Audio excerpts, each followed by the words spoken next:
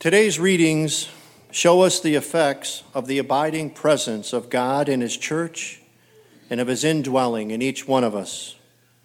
The first reading, taken from the Acts of the Apostles, tells us how the Holy Spirit, indwelling in the church, helped the apostles to solve a major doctrinal problem about the Gentiles becoming Christians, which shook the very foundation of the early church.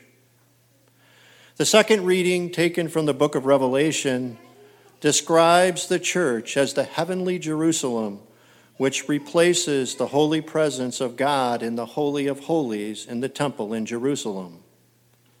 This new Jerusalem is a city united in love with the victorious Jesus residing in it and in each of its members. The gospel passage reminds us that the Holy Spirit abiding within us is our teacher, our advocate, and the source of our peace and joy. The passage offers a vision of hope as well. It states, "Peace I leave with you, my peace I give to you. Not as the world gives, do I give it to you. Do not let your hearts be troubled or afraid." Jesus promises his followers that the Holy Spirit will come and instruct them in everything they need to know. Our life messages this week. First, our country is a place of loneliness and despair. One of the great social and ethical problems of our time is isolation. Today, approximately 25% of all adults live alone. Spouses, parents, and children often live as virtual strangers to one another. Social isolation significantly increases a person's risk of premature death from all causes, a risk that may rival those of smoking, obesity, and physical inactivity. 2014 marked an event that hadn't happened in decades. The life expectancy in this country declined. That decline has been attributed to alcoholism, drug overdoses, and suicides, the diseases of despair. The statistics are tragic.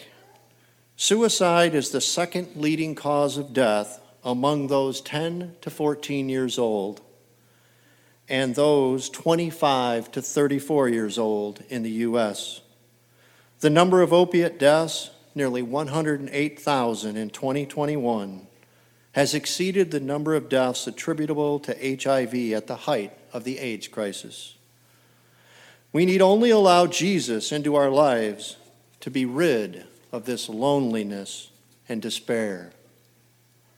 Second, let us be aware of the abiding presence of God within us and in our lives. We live in the new covenant of Jesus, daily facing uncertainty, conflict, and temptations. It is the abiding presence of God within us that enables us to face the future with undying hope and true Christian courage. Today, a mere 45% of college graduates in the U.S. believe in God as described in the Bible. Globally, over 1 in 3 state religion is not at all important in my life. Only 36% attend Mass on a weekly basis, almost 1 in 3 saying seldom or never. This, despite studies showing the health benefits for those over 16 years of age. 33% less likely to die, 27% less likely to become depressed, 50% less likely to divorce, 5 times less likely to commit suicide, lower mortality from cardiovascular disease and cancer, and improved recovery from depression. Religious service attendance, not private religious observance, confers these benefits. We must attend Mass and worship in community. My brothers and sisters, we have the answer. We are all here. It is Jesus Christ and his church that gives us this peace. We must embrace our baptismal call of sharing this good news. The ordained clergy cannot stem these global trends on its own. Enter Acts 29 with Father John Riccardo. We are blessed each season reading the Acts of the Apostles, chapters 1 to 28. The name, the mission. There is no Acts 29. We are Acts 29. We are writing it as we live in our church today. He has provided a simple way for all of us to share the kerygma, the apostolic proclamation of salvation through Jesus Christ. Created, captured, rescued, response. The goodness of creation.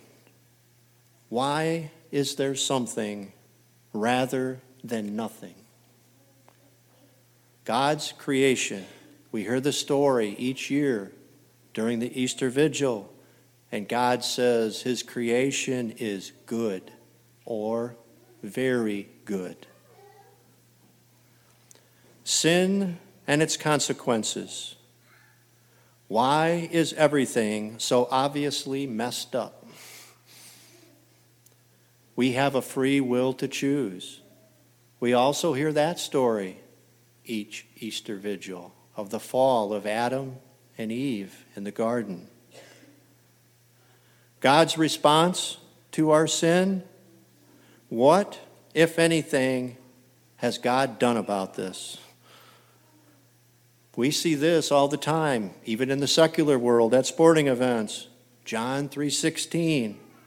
For God so loved the world that he gave his only Son. Our response to what God has done for us? How should I respond? That is in the second half of John 3:16. That's never printed on the sign. So that everyone who believes in him might not perish, but might have eternal life. We have to believe. I've posted on the bulletin boards at each entrance of the church this simple method along with websites to learn more about Acts 29. Watch Father John's presentation and attend the retreats at the Retreat Center in St. Francis on Acts 29. Stop and take a picture with your phone.